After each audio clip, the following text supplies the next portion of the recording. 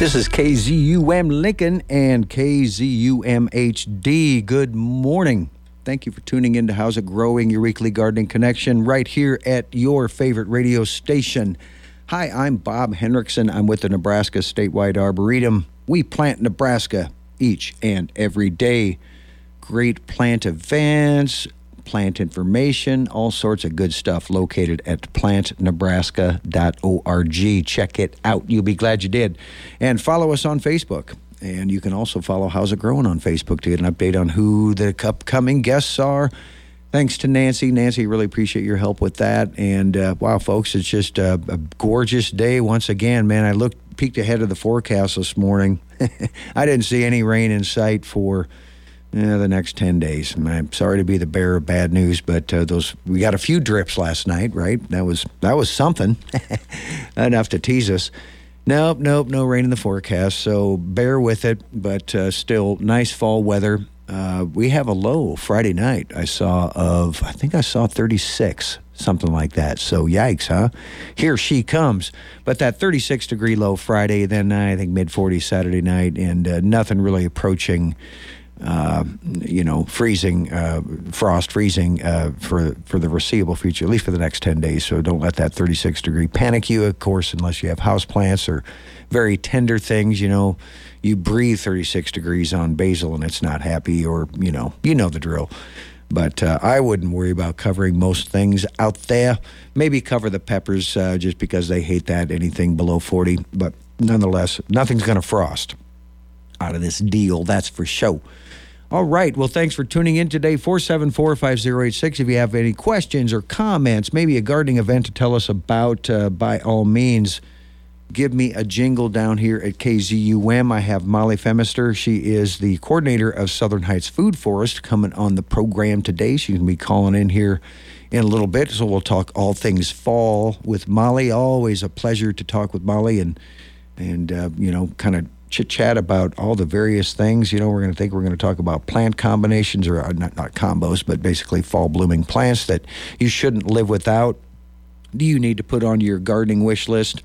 And, of course, with the drought, what are we going to do as we head into fall, later into fall and winter? Maybe you have new plants. Maybe you're concerned about what should I be doing? Should I be watering? We'll talk about that. What can I do to kind of nip this drought in the bud, to kind of, who knows, people? You don't know how ongoing this thing's going to be. And, you can irrigate all you want, but you need to put plans in place for, maintaining that water when you do irrigate, right? That means mulch. All right, so we'll talk about that with Molly when she comes on. And maybe you've been out in the countryside, cruising around a little bit, fall color just starting to peak out there, or not peak, but, peak its head out there. We got kind of your ash season, your white ash and green ash season right now coming on, and the sumac. I call it the sumac ash season, and that's kind of usually the first one. Then if you're going out to the woods right now, nothing really coloring up out there yet, but you should be planning your fall color tour right now. And one place that has to be on your fall color tour wish list is Indian Cave State Park. And we were just down in that area yesterday, as a matter of fact, and the white ash is an ash tree. We plant in landscapes too, but that was down there in nature. The white ash is indeed native to Nebraska, and they get planted a lot in our communities. It's the one that turns that nice purple color in the fall. And, it kind of has a kaleidoscope. It can be purples, little yellows in there sometimes. But that gorgeous tree you see around Lincoln that colors up early is that white ash.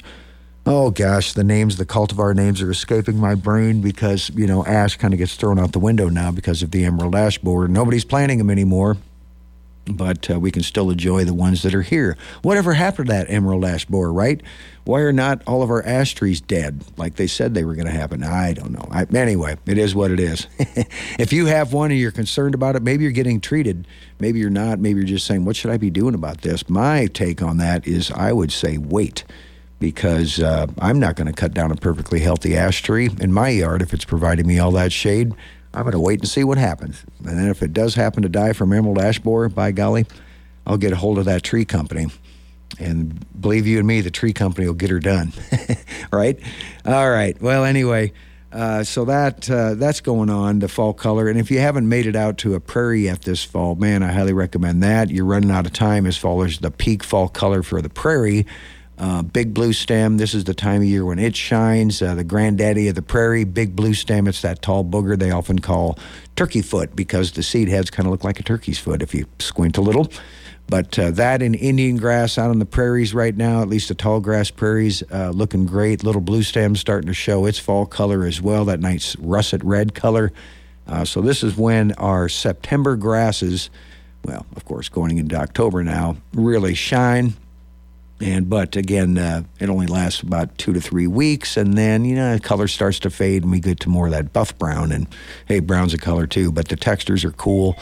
Great stop to do that. Of course, you know where to go there, and that's Spring Creek Prairie and 9 Mile Prairie right outside of Lincoln. 2 great little country drives for you to get out in the country and soak in some of this fall because, by golly, we're going to blink and fall's going to be gone.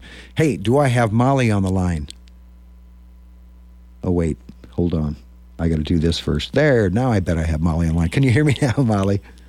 I can. Hi, Bob. I had to push one button, and I'm like going, okay, that does not sound good. I don't know. We have this like a toggle switch or whatever you want. I don't know what it's called, but for the on-air phone, right? And I don't know there's this on-off button for it, and I don't understand why somebody on the board would have to turn that off ever. But I have to check it every week. Oh, okay, forgot to turn that on. Who is turning off that button, man? Come on, people. Anyway, Molly, Southern Heights Food Forest, how are you doing? We're doing great. The walnuts are turning the gorgeous yellow. The plums are beginning to turn kind of a yellow-orange. Mm-hmm. There's one service berry that's in the shade of the Naples large maple, and that one's coloring up beautifully. The others have not started turning yet. But that also gets this gorgeous kind of, the orange of a really healthy egg yolk? Yes. It starts heading into that zone, somewhere between there and peach. Yeah, right. I love it how you're making an analogous to some fruit, right? I always call it like pumpkin spice orange, right? Pumpkin spice orange. There you go. Now, either way, it's a nice fiery fall color, and sometimes it's not consistent. I suppose it's depending on why you're seeing it in the shade versus the sun is kind of a head scratcher, right? But hey, well, because the tree is just getting less food. That was always in the shade. Yeah. So it's getting less sun. Gotcha. Yeah, and that's a good point. I was talking, I don't know if you're listening in, but, I call this the sumac ash part of fall, who's first, right? And it's usually those two. But I think adding a few more, to your landscape folks for that early season fall color is a good thing. We all love late season fall color, but that first thing to color up. And I would put the Juneberry serviceberry right in there with it, wouldn't you, Molly? Juneberry serviceberry is early, and black gum, which I don't see much of in Nebraska, but what a gorgeous red fall and early fall color. Yes. Black gum is a lovely tree. It is a lovely tree. And its cousin, sweet gum, is one of the best fall colors out there. That's right up there with sugar maples and the ashes in terms of doing the red, the yellow, the green all at once on the same tree. I'm with you. And that sweet gum, both of them we can grow here. Sometimes, folks, they're not as easy to find or locate, but that doesn't mean you shouldn't keep asking for it because us consumers create the demand. And if we keep asking for it, pretty soon that nursery is going to carry it. But no doubt. And we have enough here in Lincoln that I can think of off the top of my head. Not a great number, but I can think of a few nice black gums that I bumped into, and one in the Keim Courtyard right on UNL campus, as a matter of fact. And I should come see it.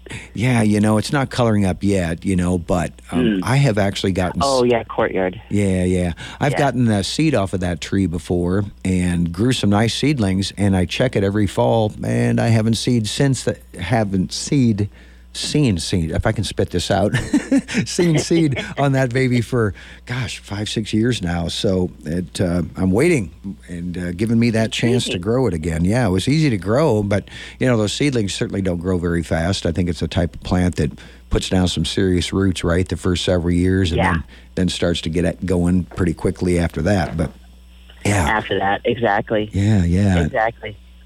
And a lot of these, I know people are like, wait, we're on the prairie. Why are you guys pushing trees? And it's like, well, part of it is we live in a city, right, which means we have a lot of paved area. The paved area heats up a lot, so we need more trees to shade. Otherwise, Lincoln will easily be 10 degrees hotter than the surrounding territory.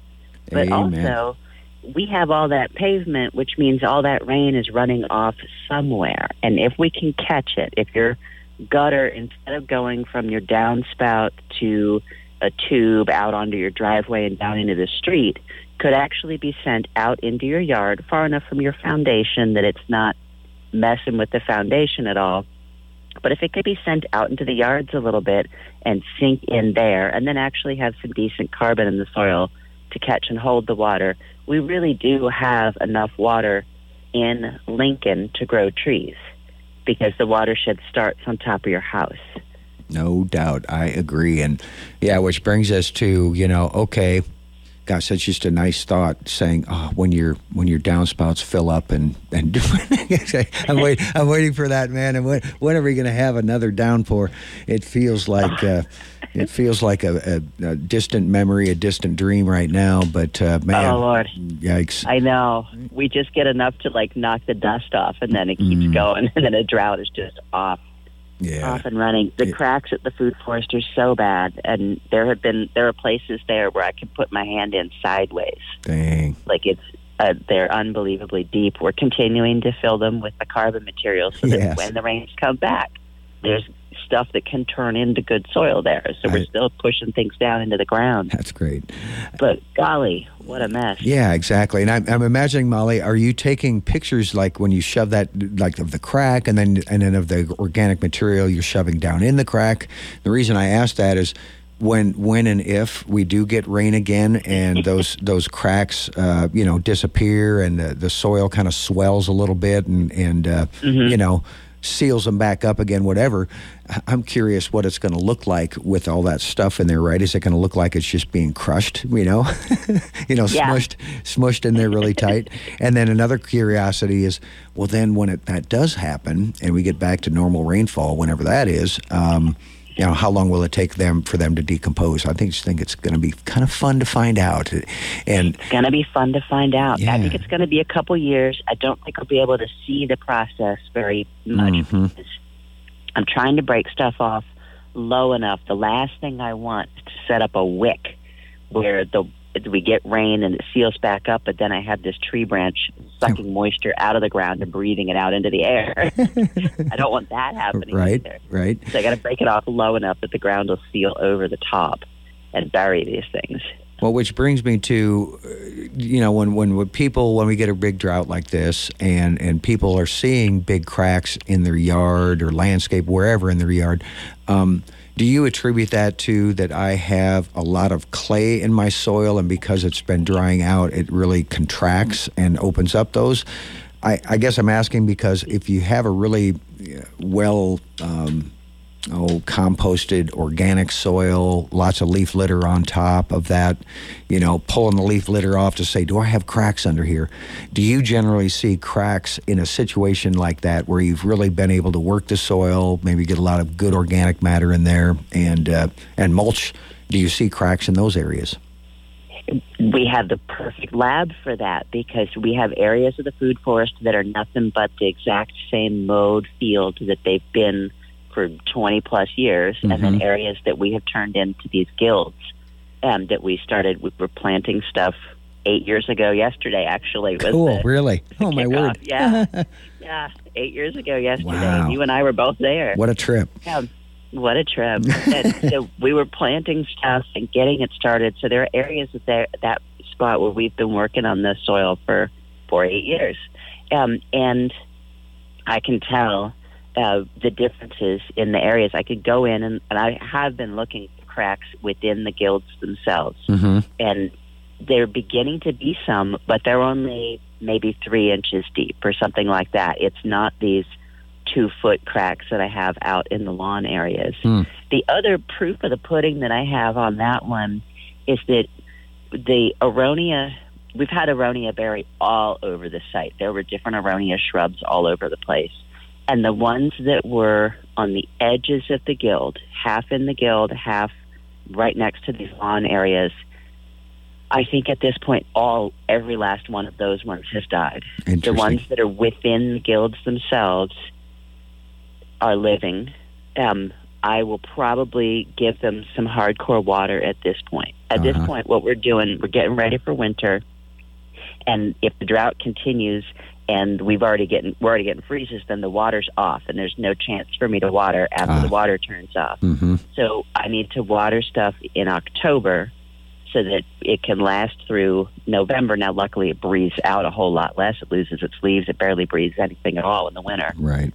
But I'm not watering things that I'm like, you're done, you're dead. Maybe you'll come back in the spring. I don't know. We cut you short. We stuck your branches down in the cracks.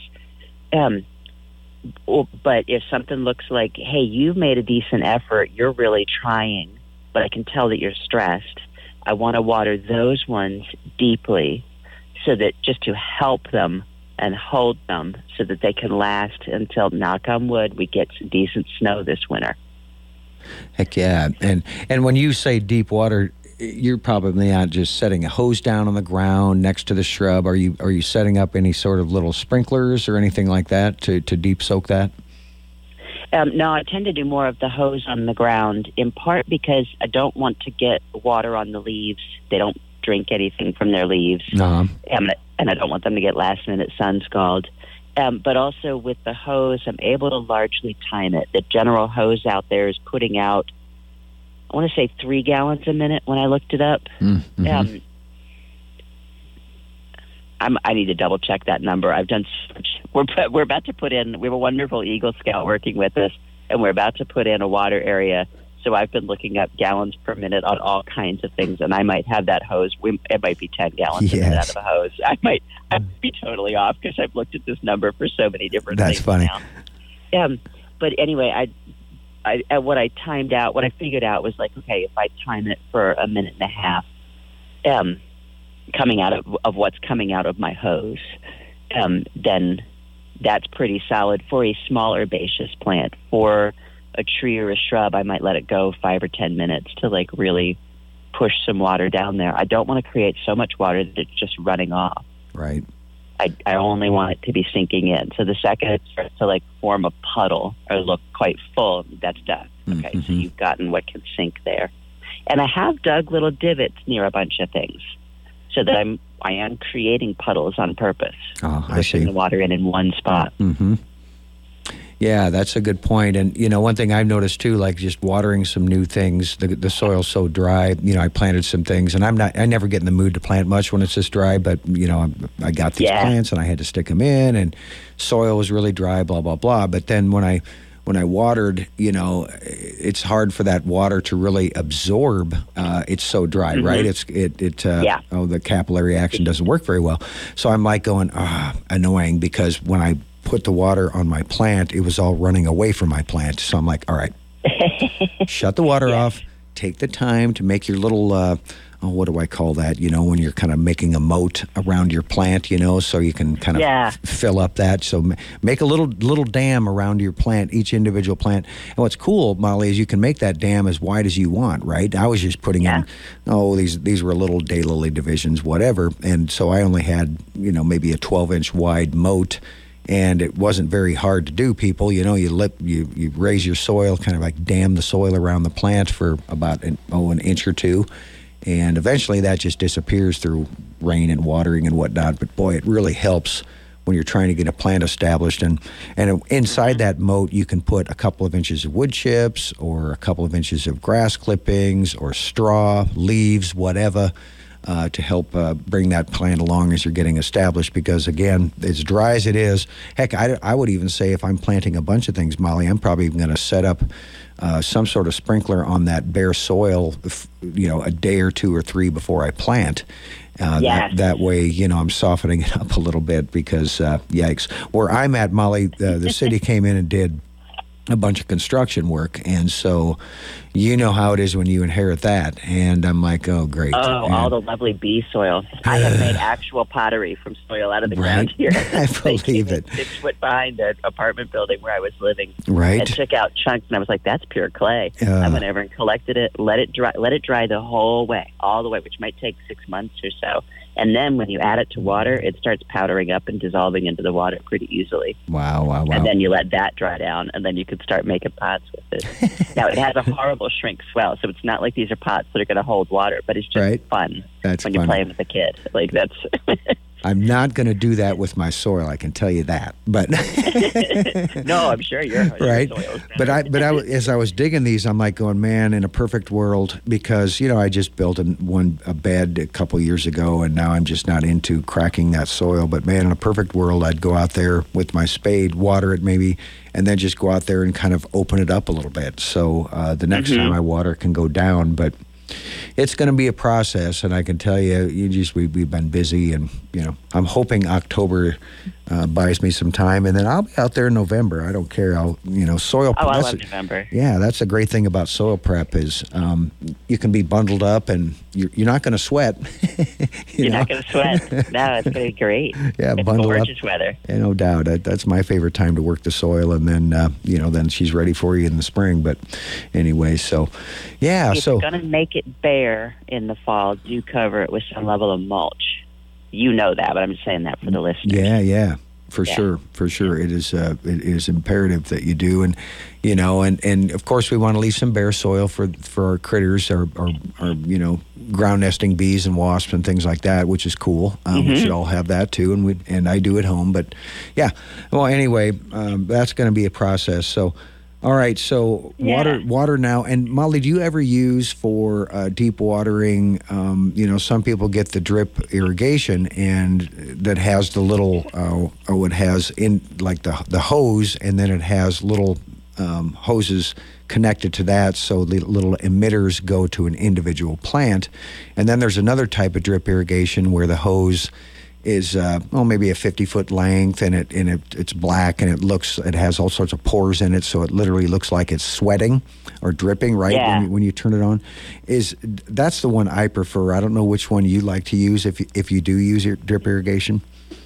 I don't use it at the food forest, but when I have used irrigation in the past, I agree with you. What I find with that second type is that you have to have steady water pressure for sure to get it all the way to the end of the hose. But it seems to be of a more durable material. The kind where the water is coming out at the individual emitters is often so thin that in a drought like this, you'd be getting mice biting holes in it to get to that water. All over I've spent enough. I've spent enough of my life plugging those holes and fixing drip tape. I've heard that from others, and I'm glad you mentioned that. I didn't even think of that. I was thinking more like, those little emitter lines eventually get clogged up due to hard water, right? If I remember right, too. That's another issue. That's another issue. Yeah. But usually by then they're so full of rodent holes. Right. So people, and I see people use drip a lot, and some people spend a lot of money when they get that stuff installed, and I just kind of cringe when I hear they have that, because then they'll usually, like their sprinkler system, they'll set their landscape where it gets dripped once a week.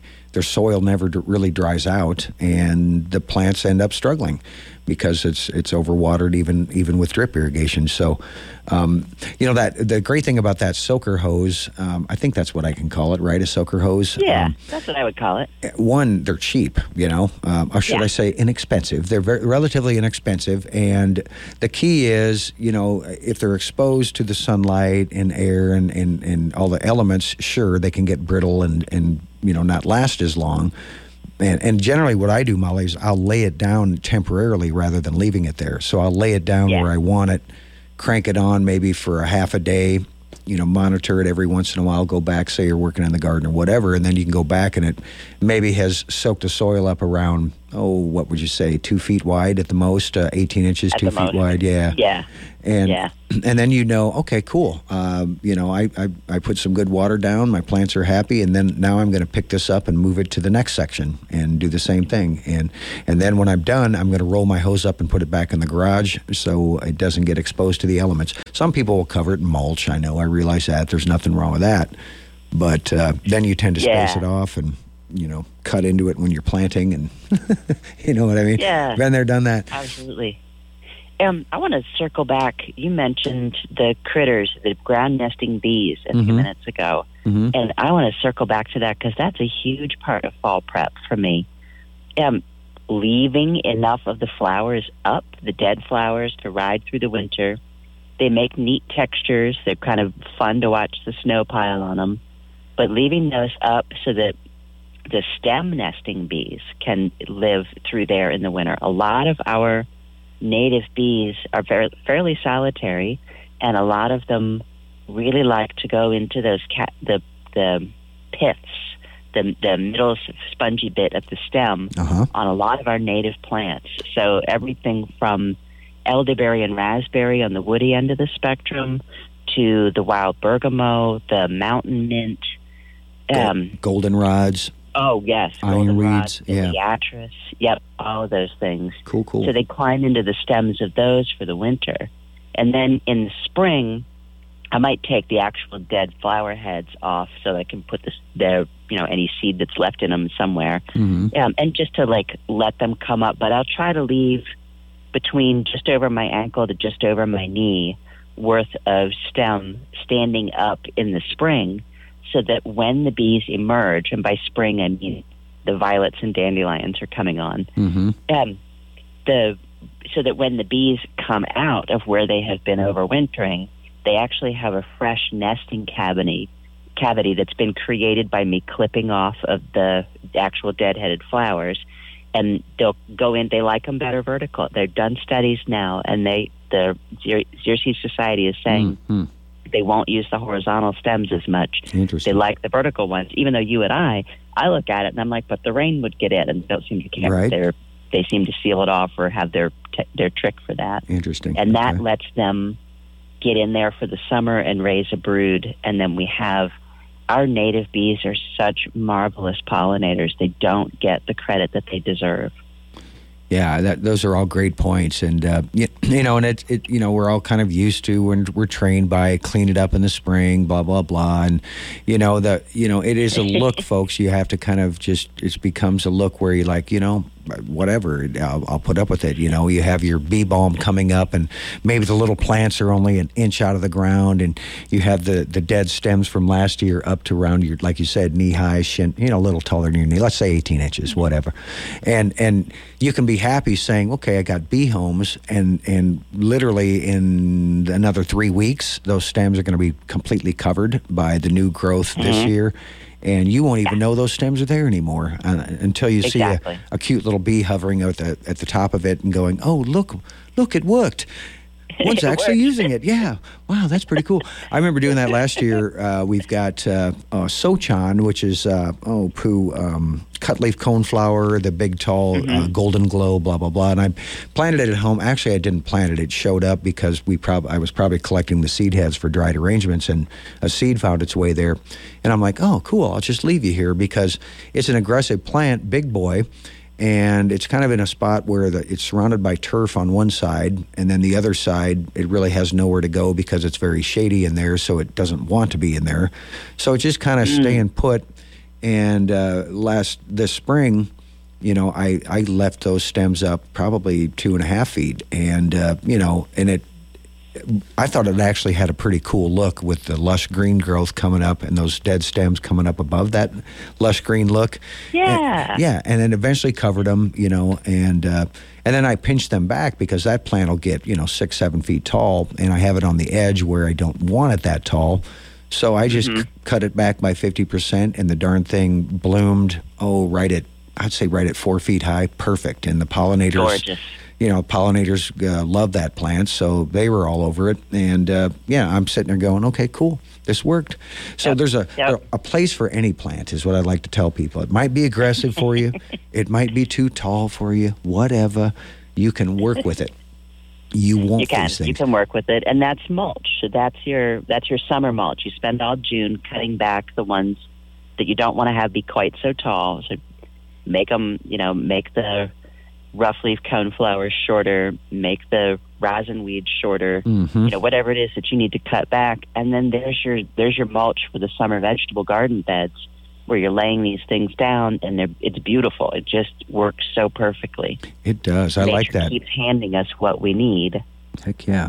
And another thing that does, Molly, because they're so green and supple, they're wilting within hours, right? And then they kind of hug the ground, and then those little tiny weeds that are germinating, aka the name, like crabgrass and foxtail, the inevitable fall annoyance weeds, where you're like going, if I just would have kept the ground covered, they wouldn't have germinated. And so they wouldn't even have germinated. Yeah. Yep. So boom, people, it's very easy to do. I agree. I'm always doing that with plant material I cut back. I don't take it back to the compost. I'm like, I don't want to say it's laziness, but it kind of is.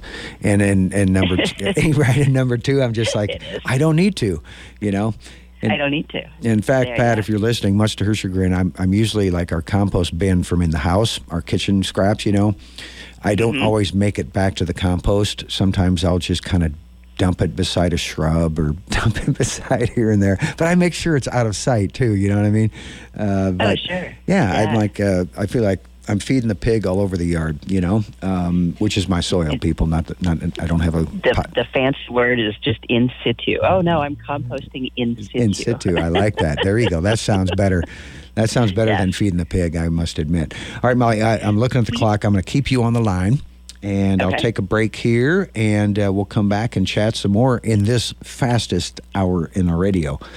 Absolutely the fastest. Thank you for joining me today, Molly. I'll be back right after this. All right, that is Molly Femister. She is with Southern Heights Food Forest. You can check out the Southern Heights Food Forest at 40th and Old Cheney, and at the Southern Heights Presbyterian Church, just on the south side of that. Stop by, say hi to Molly, stop by, check out the garden, check out all the cool things. The trees growing there are doing great. 8 years ago today was when the first planting took place. My, how time flies. All right, I'll be right back right after this. Keep it right there. This is KZUM Lincoln. Oh, that is the Derailers doing a song called Corn Pickin'. Just a little bit of that going on in Nebraska right here, right now, getting the corn picked out there in the fields, soybeans getting harvested. It's that time of year, people. Hey, I have Molly Femister on the show. She is with Southern Heights Food Forest. Thank you again, Molly, for joining me today. Always a fun conversation. And one of these days, we're going to be chatting on the phone, and the drought's going to be busted. And I look forward to that day. and party. Right? Yeah, no doubt. So people, do your rain dance, do whatever it takes. Do, prayers, thoughts, whatever. Hang out the laundry to dry. Right? Yeah, leave your windows down, put out the laundry. We've been trying all those things. It ain't working, man. No, but we did get a call on the line before, during the break there. Molly, we have Troy on the line. Troy, are you there, kiddo? Hey. Hello, how you doing? Well, it's better not to ask. 2.5 years of remission. Anyway, the reason I'm calling is that I stopped out to one of my favorite haunts that's a CSA, really hoping, because I hadn't had breakfast, to get a really delicious chocolate brownie. Uh-huh. But the only ones that were there were two cute as bug corgis. But me being a Boy Scout, I don't steal things. Huh. Okay, so Troy, I where thought about borrowing them, but I bought some asparagus, and they're in packs, and I wanted to know how deep I should plant these. Because regular asparagus roots you plant like a foot deep. Should I plant these like 6 or 8 inches deep? Okay, Troy, so I want to make sure I heard you correctly. Are you saying you got some bare root asparagus plants, or you got some divisions from somebody, or? I got some potted ones that I think that they gathered from the edge of their asparagus plant. I see. And then they stuck them in pots, and the plants, how long have they been in the pots? Have they been growing there all summer, or they just did it? I would say, well, they're in good condition. Yeah. So I don't know if my guess is, did it or what. Yeah, my guess is if they had dug them and stuck them in a pot, they'd be wilting by now, especially with a lot of top growth, unless they cut them down to stubs. Right, Molly? Wouldn't you say the same thing? That I agree. They'd wilt immediately or turn brown. So they must have been in that pot for a while. Yeah, Troy. Yeah, they are growing through the bottoms of the 3-inch pot. Well, let's say this, Troy. In that pot, the plant was probably stuck in that pot the same depth it was planted. So I'm thinking you would plant it at the same depth that it that is in the pot, right? You wouldn't plant it deep, like 12 inches deep. Those are the bare root crowns, because the crown of that plant, right, Molly, is what you would have to be looking for. I would be a little suspicious about digging it too deep, because again, if they dug it at ground level, where that plant was coming out of the pot, you know what I'm saying, where the same level is the top of the pot. You might be doing the plant a disservice by sticking it down a little lower. I guess it wouldn't hurt to put it an inch or two lower, a little bit, and then just kind of mulching over the top of that. But what's your take, Molly? True. That's exactly where I'm at. As I was going to say, if he just said 3-inch pot, so I'm thinking you probably want to go an inch or two deeper than that. Oh, it's only a 3-inch pot. Oh, yeah. I think that's what I heard him just say. Yeah, so you probably run a little bit deeper than that, but I wouldn't put it more than about 6 or 8 inches deep at the most. Yeah. All right. Probably 6 inches would be plenty. Okay. Yeah, and then water it good. Get it set in nice, and don't eat from it next year. Let it send its roots down. Yep. Yeah, and they're not drought tolerant the first year. So if we have a drought again next year, knock on wood, we don't. But if we do, you need to water it through the summer next year too. Heck yeah. Okay. Heck yeah. And Yeah. All right. Well, very good. Thank you. Thanks, Troy. Yeah, we'll chat about that a little bit. Thank you, sir. All right. There are some wonderful fall edibles still coming. There are some people do get a second flush on their asparagus, but I'm just thinking persimmons are still to come, and aronia is still to come, because I wait for the frost to take the astringency out of there. I don't think any amount of sugar overrides the astringency the way the frost does. I agree, and not only that, the plant has a chance hanging on, just like any vine ripened fruit, it hanging on that shrub longer. I feel forms more complex sugar in that plant, right? And then, like you say, the light freeze reduce. We have our eyes on some. Yes, we are definitely. We just checked them last week to see, because sometimes the fruit, hanging on that shrub, from late July, August, something like that, and then hanging on that long and still not falling or shriveling up and dying is pretty impressive. And it really is. Yeah, it is. And so we went and kind of did a scouting report for our honey hole for aronia berry, and they're looking good. Lots of fruit on them, and I'm not seeing any shriveling on the fruit yet. So I'm with you, Molly. We like waiting late, and I'll see people harvesting it in late August, and I'm like, okay, you have fun with that. I'm going to wait, because I got other things to harvest in late August. Exactly. You know what I mean? Exactly. So the other one that's still coming at the food forest, our walnuts are pretty much gone, and our pawpaw, we've already finished our pawpaw season, but our chestnuts are still to come. And with chestnuts, until that horrific, vicious little hedgehog ball opens, it's not right. It's not ready. Don't try to crack it open. Right. Wait, and it will open itself. It will tell you when it's ready. And nobody's going in there early, because they just hurt too much. Right. They are something else. But then it's worth it. They are something else. And I suppose if you kind of scratch your head and going, dude, why bother when it comes to that tree? It's like, well, I don't want those little pesky critters eating my seed before it's ripe. Well, then you open up that spiny husk and say, here, take one that is, So, come on, man. Why are you putting that spiny husk around that seed, right? And then it cracks open to reveal the nice ripe nut, right? The gorgeous nut, and frankly, the inside is velvety from right. that point of view. It's had this velvet cushion that's been riding around. Right. It's going. You try falling from a 70-foot tree and being okay, right? It's like I'll just grow myself. It's as soft as a baby's bottom. It's really cool, and I'm glad you mentioned that because we checked on the chestnuts. Usually, I'm able to harvest or close to around the third week in September. Like I want to say the 20th, 24th, blah blah blah.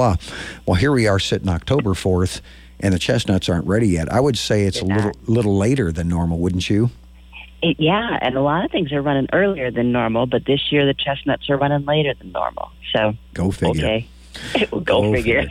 Yeah, so when people ask, you're like going, well, it depends. And they hate that answer, but, it does. I think it's just a matter of going out there and checking things and observing. But I do have my eyeballs on some chestnuts as well. So we all got to have some chestnuts over an open fire. And for me, personally, I like just growing them. They're fun to grow. And they're gorgeous little trees. Yeah, gorgeous little seedlings.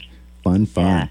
Fun. The other one that's out there, while you're waiting for your chestnuts to come in, we're getting into the season when we can start collecting the big acorns.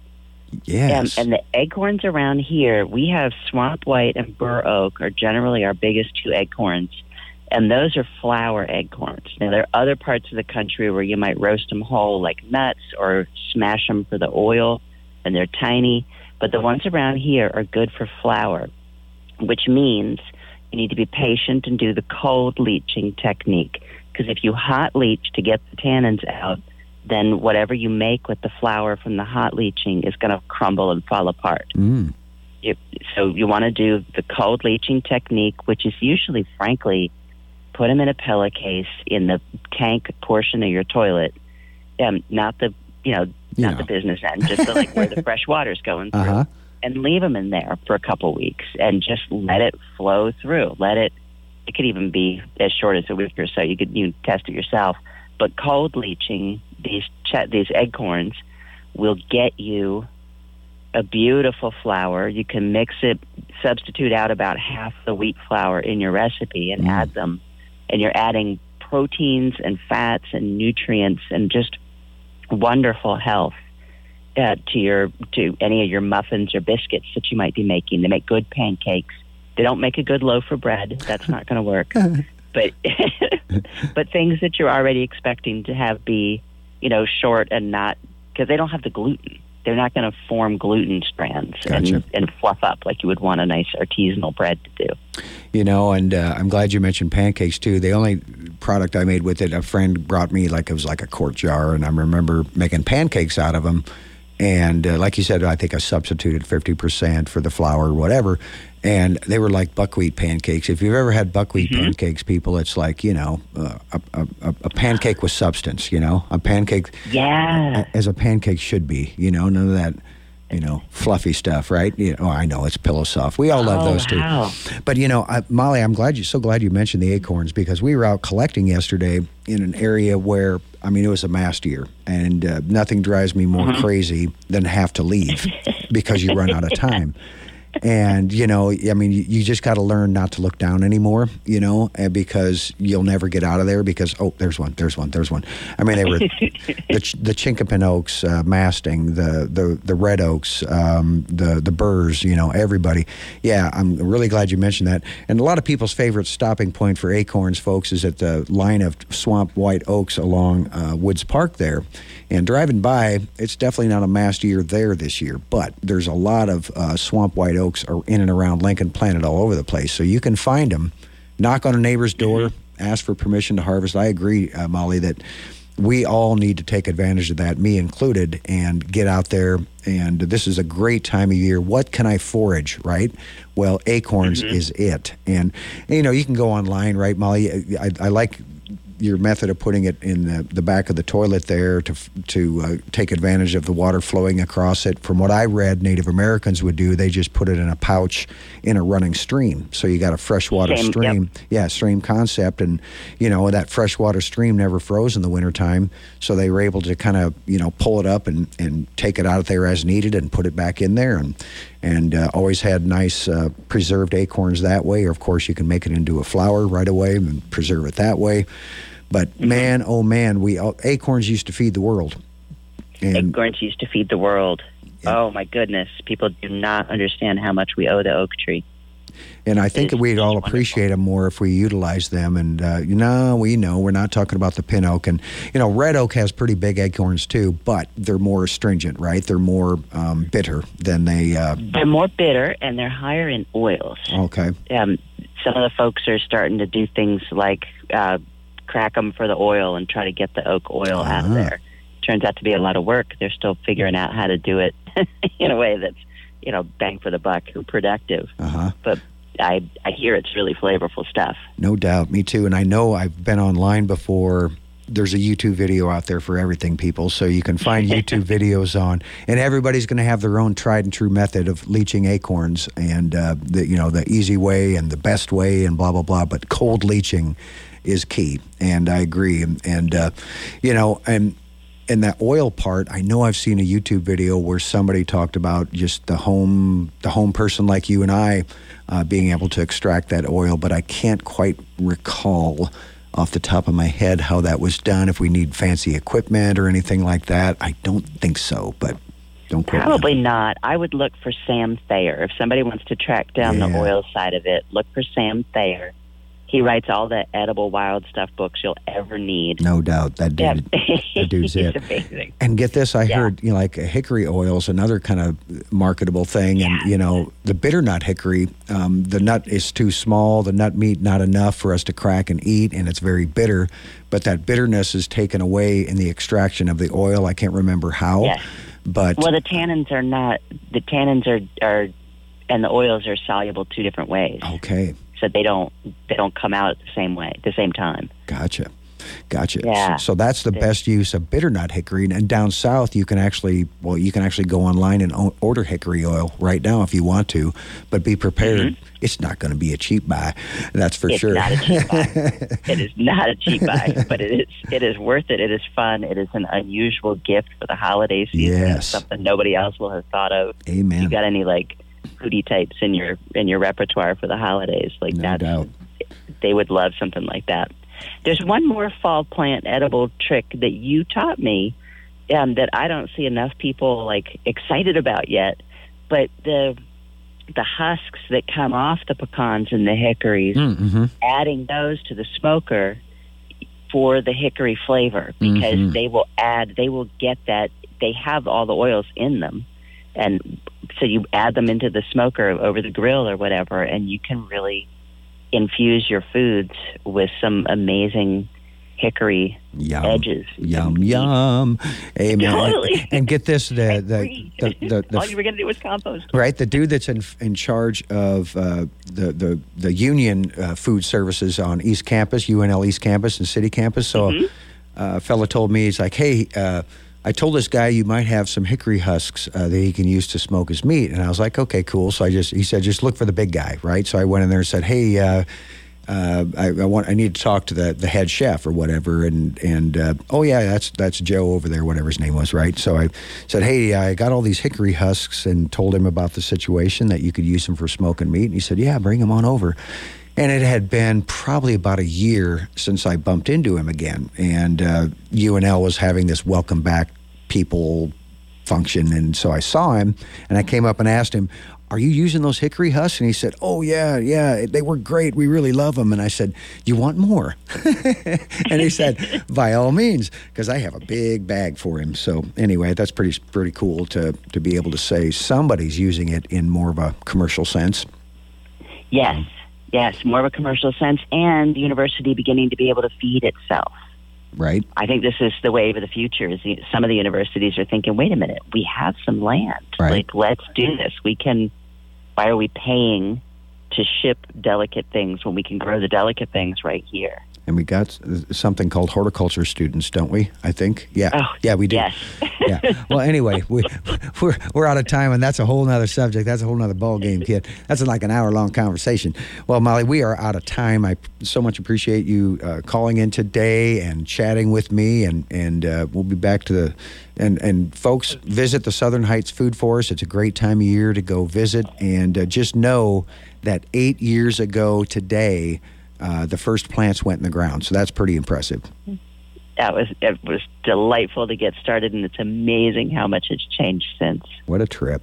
Yeah, what a trip. Thank you, Bob. All right, thank you, Molly. You take care, and we'll see you sometime in the future here. You betcha. All right, have a great. Pray for rain, would you? Pray for absolutely. All right, bye-bye, Molly. All right, bye-bye. All right, that is Molly Femister, Southern Heights Food Forest Coordinator right here on How's It Growing. Hope you enjoyed the show. I'll be back next week right here. Lucinda Mays, one of my favorite guests, also on the program next week. Looking forward to a chit-chat with Lucinda. Until then, you have a great week. Get out there and love those plants.